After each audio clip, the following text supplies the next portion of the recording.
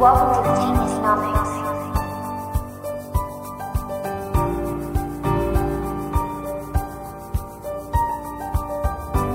We fix the world with computer science.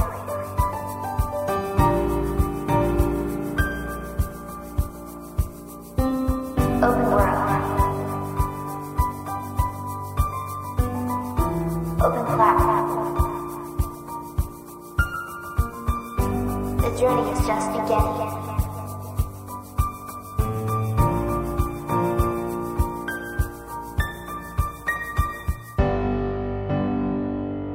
Thank you so much again for your time. And as usually, the first question I ask my peers, how is lockdown going for you? I like it. I know I shouldn't say that. I mean, I know that it's difficult for a lot of people and my partners in the NHS. So I understand that it's not great for everybody, but I personally am enjoying lockdown. I had a co-founder and his wife been involved in technology many years in a row. And recently I explored that she became an author of the books for kids. I was so surprised because she was a completely tech woman. So I would love to ask you, what was your journey to your creative work in order to inspire young people? Because it's not kind of a traditional way. Maybe it's a traditional for me and my peers, but not for everyone. Okay, so it was like a perfect storm of lots of different things. So I've always loved working with kids, and I was a play therapist. So I was working in a school in Wembley in London, which has got about 80% of the people living in Wembley are from South Asian backgrounds. And it was a mixed school. It was a primary school, so half of my kids were girls. And so I was like surrounded by them, but I started to think about my kids' experience of the media that they were exposed to, and how, like, all of my girls never saw themselves as the leaders or heroines in their book. And just generally speaking, my kids never saw themselves in their stories. And we were showing them that they're sort of not visible and they weren't that important. And I think that you need to see things as a kid to think that that's something that you could be. And so I was really motivated by that and thought, this is crazy. And we live in this world where everybody is like, equality is important, and, everybody talks a good game about it. But when you look at what we watch in our media and the sort of subtexts of the stories that we're exposing ourselves to and our kids to, it's a very different story. And so the flip side of that is that there's a great opportunity to do something about it in a meaningful way. So that was something that motivated me. But also I had a career in tech, and when I was working in technology, I was working in internet regulation. And so suddenly I was sort of going to different countries and thinking about their internet, like who has access to the internet, who doesn't, what's the infrastructure like, and how does that support a digital economy? And started to see that actually half of the world just doesn't even have access to the internet. And up until that point, I sort of felt like everything was on the internet. So if I want to find an answer to something, I'll just go onto the internet, and my success will be based on whether I can find the information. But then suddenly I was like, well, actually, it's only half of the world's stories and knowledge that's on the internet. And so that sort of made me think about the democracy of the internet, and also looking at sort of the digital divide, what digital is transforming sort of how we live And so if you have access to digital skills or digital infrastructure, you have more opportunities, and if you don't, you have less. And so that's exacerbating an existing social divide. And then the final thing that came into my head around this time was like the media and how powerful the media is. But also before starting this company, I was working in the UK. The curriculum here changed in 2014. And so it became compulsory for our kids to learn computer science at primary school. And before that, like the compulsory subjects was maths and English, and then suddenly it was computer science, and everyone was like, like, what is computer science? I never learned it at school, and obviously teachers have got the most important and difficult jobs already, and then there's this new thing. And so I was working with the Department for Education and a charity called CoClub and Google to help to introduce that. And what I noticed was that there was this huge sort of stereotype and barrier around tech. So like just in my own family, people were like, oh, I'm not techie. People who are techie are geeks. They're maths geniuses. It's not for me. You should be a doctor, a lawyer, an accountant. They're the good jobs. That's where you're going to get money, like, and opportunities when you grow up. And the people that were sort of the stuff that we offered to families in technology tended to be quite expensive. So it would either be a book that's like Learn How to Code, which you have to know that coding is an important thing to pick that book up, or it's like a robotics kit or a Raspberry Pi, which are great, but only if you already are into technology. If you're not, it's not for you. And so I wanted to do something to sort of demystify computer science and make it more accessible to normal people so that they can see it as the sort of creative subject that it is. Sorry, that was so much. No, it's okay. One thing that I really love about Detective Dot, that's how intersectional and interdisciplinary type of a role model you present. I mean, you talk about diversity, being creator, being responsible on the web, how to define fake news, how to be responsible in terms of circular economy and sustainable economy. So my question is, when you construct your role model, you mostly rely on some kind of a pattern of values, or you have some kind of a existing role models and maybe people, some entrepreneurs and technologists as a role model? That's a good question. I mean, the role models for Detective Dot as a character, although I need to tell you that Detective Dot is going deeper undercover. And there's a new agent in town called Agent Asher. Let me just show you a picture. Because Detective Dot, I don't know when this podcast is going to be released, but she won't be there anymore. Anyway, the role model for her is the kids that I know and worked with.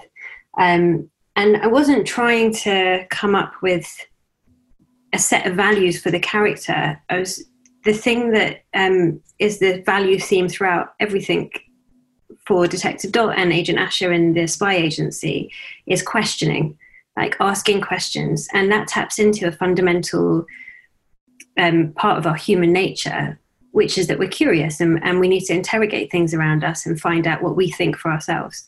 And so while there's loads of role models in the world, I'm really lucky. I've got really cool role models in my family. My dad always told me to question everything. And, we come from an immigrant family. And so there's a slight distrust, I suppose, of systems, maybe. I don't know. But in terms of this actual story, the underlying value is that we should get kids to be thinking critically about the world that they're in and the things around them. And that is what Agent Asher stands for, critical thinking. Recently, I had talk with Samaira Mehta. She's 11, and Tanmay Bakshi. He's 16. Both of them are pretty recognized coders, inventors. And I asked them both about what coding languages we love. So, and they had completely different opinions, just completely different. In terms of a Detective Dot, what the top coding language you recommend in your book, or there is no recommendation? There's no recommendation in the book. I saw that you spoke to those two kids and they're just amazing. But I personally like Scratch. MIT Scratch, it's visual, and as a visual thinker, I find it a really good tool into coding, and it makes sense to me and it looks nice. But in the book, we use pseudocode that is based on a visual programming language, like Scratch. But the idea is that it doesn't really matter what language you use. What matters is that what you're saying with that language. I would love to talk about computer science in the mainstream. If we jump to digital platforms like YouTube, like Twitch, we see that many good shows dedicated to education sometimes or even often fail to the more kind of entertainment or viral videos. What kind of challenges you face in terms of pushing good things to the mainstream? Because it's always a bit difficult to promote something that make you thinking about something. Yeah. What challenge? So we the company is new to the media industry. None of us have a background in it, which has been a blessing and a curse.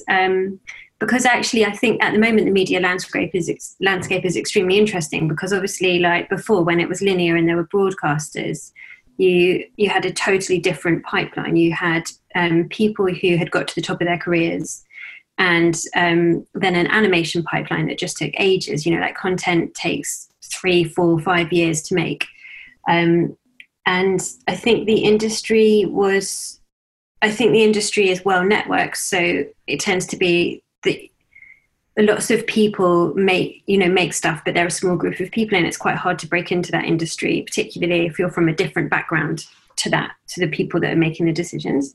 And then suddenly you've got like on-demand platforms and things like YouTube, which democratizes who can create content, and you have creators emerging all over the place. And I personally think that the quality of content depends on the storytelling and not the whether your cartoon is perfect or you can see every single hair on the dog in your cartoon. I think that the consumption of media is changing massively. You don't have kids sat there, waiting for a particular time for a show to come on. They can choose what they want to watch. And that's great. And also the demographics of the world, like I think in America now, over 50% of the population are from mixed race families. And so there's a huge disconnect between the characters we're showing on TV and the families that are watching TV. And so for us, actually, platforms like YouTube are an amazing opportunity because we can create content and put it onto YouTube. YouTube kids are really interested in content that has got a value underneath it and that can serve families with sort of meaningful educational content. But actually, it's the kids and the parents that are making the critical choices. And so it means that while it's difficult because there's loads of things out there and how do you make a noise there, you also have the opportunity to make something that means something to your viewers, and that will define whether it's popular or not. I mean, if everything goes well, it's not as simple as that. For me, everything's so much is luck, but I like the changing landscape of media and the sort of interactive opportunities. Detective Dot and the whole work you've done is a complex project. You create stories, you create exercises, and you also have a CIA network. Yeah. So I would love to ask you, based on feedback of kids, what experiences they enjoy the most? So what's your favorite thing that you created?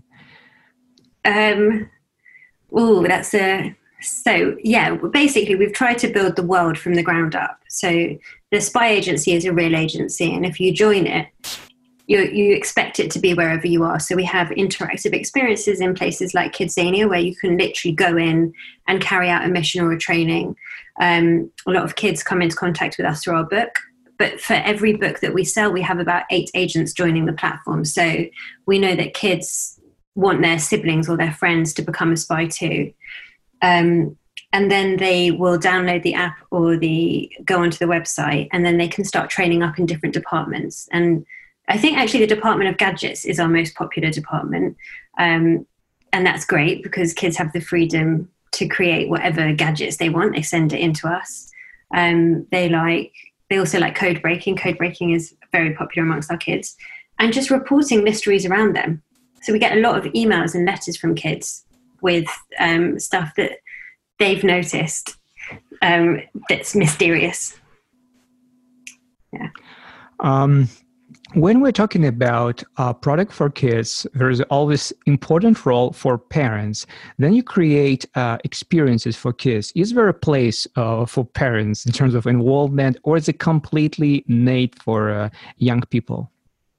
In the Children's Intelligence Agency, there's no place for anybody over 16 years old.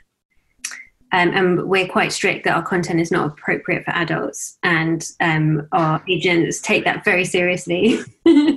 So often they get the products through the post and it says top secret content not appropriate for adults, like this is for you, and they don't let their parents read it. But every kid, we ask every kid to have a trusted adult that they can name in case they get into a sticky situation on a mission. And so we do have one touch point with a trusted adult, but when we communicate with that adult, we're communicating with a view of keeping our agents safe and assisting them on any missions they might be undertaking.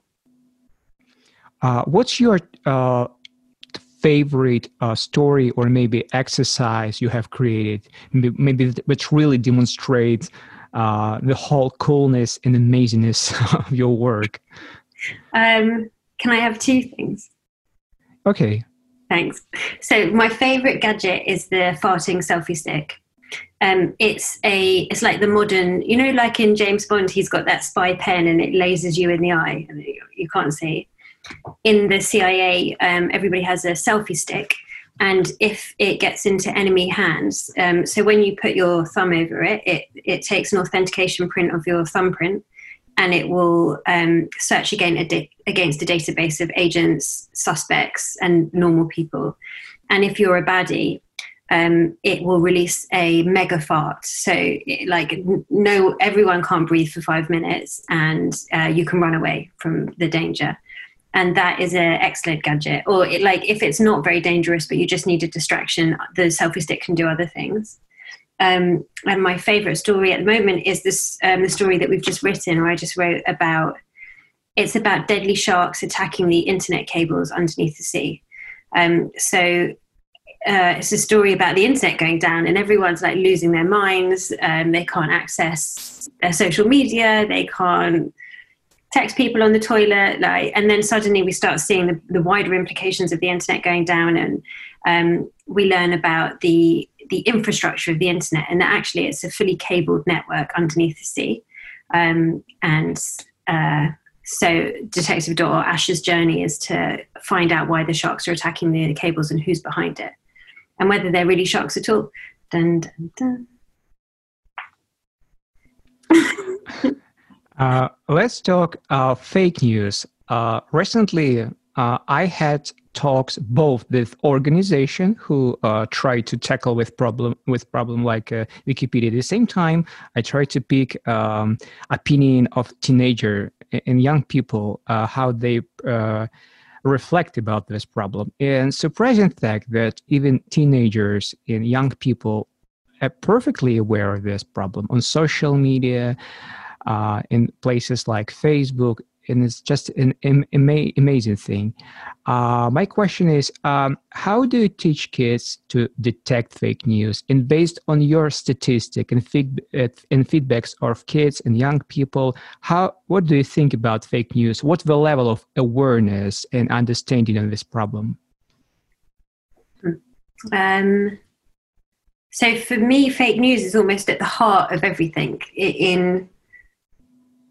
In that it's questioning what information you're exposed to, and fake news is so effective because it's so subtle. It's like a grey thing. It can go from something outrageous to something that's so close to the truth that it sort of feels and sounds and looks like the truth.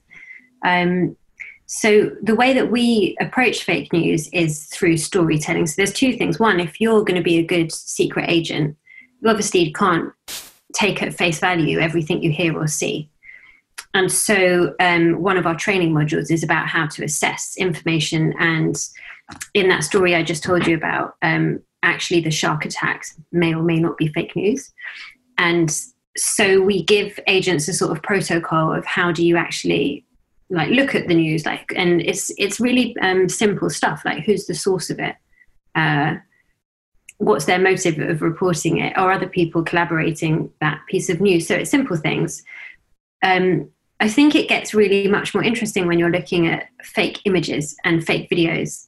And so I think what a lot of our kids, or I'm not even going to differentiate because I don't think that they're much different to adults in this regard. I think we're all aware of fake news, but I think that the subtlety of how things can be digitally manipulated is much less detectable or felt. And I think the subtlety of echo chambers and that sort of greyish area where it's not really fake news, but it's not really the truth, is something which we are constantly keen to encourage kids to explore, because that's at the heart of everything, like interrogating what's going on around you.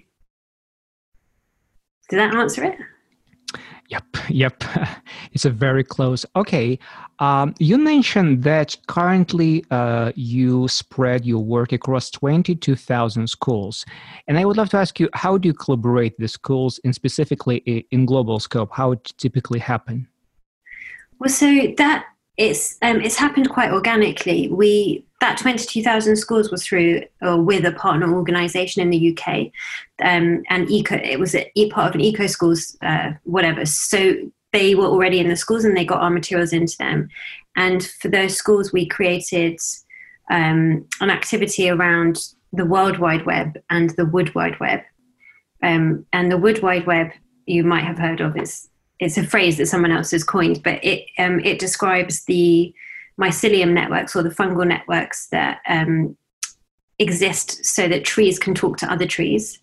And actually it operates quite similarly to the internet and how computers talk to other computers. And so we'll go into their schools, there'll be an assembly, the kids will be made aware of the Children's Intelligence Agency, they will be asked if they want to take part, and then they will carry out a mission for us.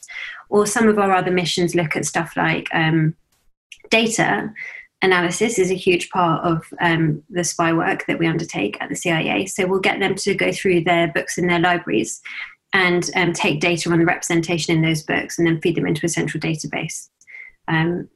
Internationally, what we found with Detective Dot is that actually it's a really it's the thing that teachers like using in their classroom, because first of all, it's off screen. So that makes it easily accessible. You don't have to have loads of computers to learn about coding and computer science. And our book covers the computing curriculum in the UK.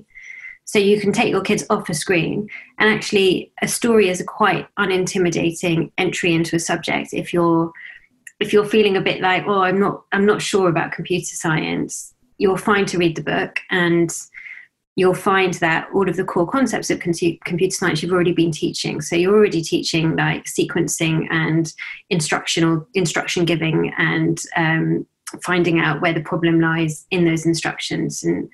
And so we find that teachers use it widely, and basically they just get in touch with us and order it. And the teachers we've seen in England and all over the world, word of mouth tends to be an extremely strong referral mechanic. And teachers trust what other teachers use and like. And so we've seen our teacher stuff spread literally like that, like globally like that, which is great for us. And we really love teachers. Let's talk about diversity. For me and for my peers, it's a huge problem, both on the social and technology level, because, for instance, if we talk about facial recognition, it fails in 30% of cases because we just don't care about particular social groups. Or adaptive learning is still not really adaptive because we have no appropriate criteria, information about particular conditions or type of diversity. We still have a significant gap toward women in venture capital, and so on. How do you see a diversity issue from your side? How does it happen in the UK, for instance, in business and education? And how do you try to present this problem through role model in Detective Dot? Yeah, I mean it is a huge problem, but it's part of the problem that we're trying to solve. So from a venture capital side in the UK, I actually did look up some statistics about 3% of venture capital goes to companies led by a female founder. Like, that is tiny. And I know that I'm very lucky because I did raise investment, and our strategic partner is Warner Media. And so I'm extremely grateful that they backed the company and that they backed me and the team. But it is a huge problem. And I think that the problem is at every single level that I see, it's in front of the screens and behind the screens. So diversity, first of all, it really frustrates me when it becomes just about gender, because it's so much more than gender. It's about having a total mix in your team so that you can create better products, because you have different people thinking in different ways, creating something good that reflects different people thinking in different ways in the real world. We have dealt with it by working as hard as possible to make sure that our team is diverse and that our characters are diverse. So we have a very thorough hiring process. We make sure that we advertise in places that there is a wider audience of people looking at. We are very explicit that we don't care about experience or qualifications, and we just care about, if you can do it and if you care about what we're doing. We take away all information like gender and age and names and stuff from CVs and have a very task-based recruitment process. And that has meant that actually we've got a very diverse team at the end of our process, which is great because our products are better. In terms of our characters in our stories, we've got something for this one. We've got the Agent Asher Character Council. And so that is a group of people from all over the UK who have lived experience of the characters that we're representing. And they help us create the storylines, design the characters, everything. And we meet like every month or so. And so we're constantly making sure that people have a voice, like in the characters in the stories and in the way that we're making the stories. So that's how we deal with it. And hopefully, the whole aim is that when kids, because the CIA is global, right? So you've got Agent Asher, she's cool, but then there's loads of agents all over the world. And so the hope is that whoever you are as a kid, you'll find someone in the CIA that you resonate with for whatever reason. Because they're from a country that's, like where you're from or whatever, they're just similar to you. And so actually that sort of having a global agency is allows us to do that. But the other thing that I feel very strongly about is that when we were trying to get this published, loads of people were like, oh, it's a story for girls. And I was like, no. And obviously it's just a story for children that want to be spies. But everybody in the industry says, like, if you have a female lead, then your story is for girls. If you have a male lead, then your story is for boys and girls. And if you want a story for boys and girls, you have to have either a male lead or a male and a female duo. And therefore this book is like not for boys. And so what we did is we went to a lot of lengths to make sure that we spoke to so many young boys in the making of this and of the cover. And actually in the CIA we have about, I've got the split, it's something like 40% girls, 40% boys, and 10% of people who say it's none of your business or that I'm a robot. And so, yeah, again, I'm sorry for rambling. Okay. I had many talks with young people and young inventors. And one thing I learned from them that they have a whole picture of the world. What exactly I mean? When we jump to entrepreneurial or technology landscape, we have the technologists, social entrepreneurs, humanitarians, creatives. At the same time, millennials and specifically young teenagers, they have a very broad vision of problems. For instance, I talked to a girl and she loved computer science. She makes projects related to coding, but at the same time, she cares about underrepresented population and how she could help them. How do you try to present a picture of the world is a joint system in ecosystem that where everyone have some kind of a responsibility. Then we not just the coders, but we're creators, we're scientists at the same time. We're some kind of a change makers who have a ability to make an action and have a responsibility. Maybe some kind of illustration or story you have in Detective Dot. I love that concept. I can't think of a particular story. I'm just trying to think of the next story that I'm writing at the moment, which I think you'd like because it's all about fake news. But I think that for us, the idea behind, well, actually, I do have a bit of an answer. The CIA is not run by a leader. It is run by an AI. The code for the AI is in an open repository, something like imagine GitHub. And if anybody wants to change the way that the AI processes information, you can just go in, suggest a change, and then 2 other kids have to agree to that change. And so the idea of the AI is that kids all over the world can say, these are my skills, or this is the mysteries that I want to solve, or whatever. And then Hedy, the AI, crunches that data and then can send it back out. And the idea behind the way that the whole of the CIA works is that if you go out there and operate on your own, much less likely to do great things, and that teamwork and collaboration is essential, particularly in a global world. Their nemesis is a tech trillionaire. She's like the youngest ever tech trillionaire, and her fingers are in all of the global pies. And so it doesn't matter where you're physically based. The whole of the CIA needs to come together to help defeat her and her global tech empire. But I can't think of a particular story, but it's sort of embedded in the way that the CIA thinks. Last years, I spent one of the most fascinating experiences in my life making hackathons in emerging regions in places like the Middle East, in Africa. And one of my mindset was we can change the world with computer science, joint action, not politics, but just an action, collaborativity, diversity. Through your experience and your journey, do you strong believe that it's an actual tool which works? I mean, when we teach people to have a skills, use technology, use collaborativity, and make change? I strongly believe that that collaboration and creativity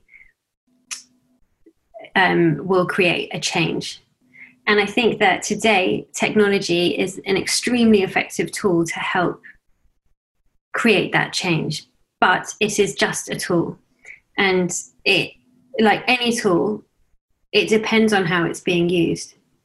And so I think it provides a lot more opportunities, or opportunities that perhaps didn't exist before, for people to come together and make something and be empowered to do something about something that stands separately to any political system or whatever. But I don't think it is the answer. I think it is the tool that helps us create what we want to create, and it will reflect our desires rather than create our desires. And finally, what would you say to teenagers or kids who just become interested in coding and computer science, and maybe would love to become an agent in a CIA network? I'd say that the first step in becoming an agent is figuring out how you become an agent. And for kids that want to pursue technology, I'd say like 1,000% go for it. For me, it has been about finding something I'm interested in, and then how can technology make that experience even cooler. So I like music. So how can I use tech to create music, or whatever you like. So that's often a really good route in. Like when we don't say to kids, do you want to be a coder? We say, do you want to be a spy? And they're like, yeah, I do. And then you're like, cool, well, if you're going to be a spy, you're going to need to know, how to code the best gadgets in the world. And they're like, yeah, obviously. So I think it's about finding your passion and then seeing how learning about technology and codes can get you further with your passion. Thank you so much for this talk. Stay safe, stay healthy, and have a beautiful day. You too. Thank you very much. Sure. Bye.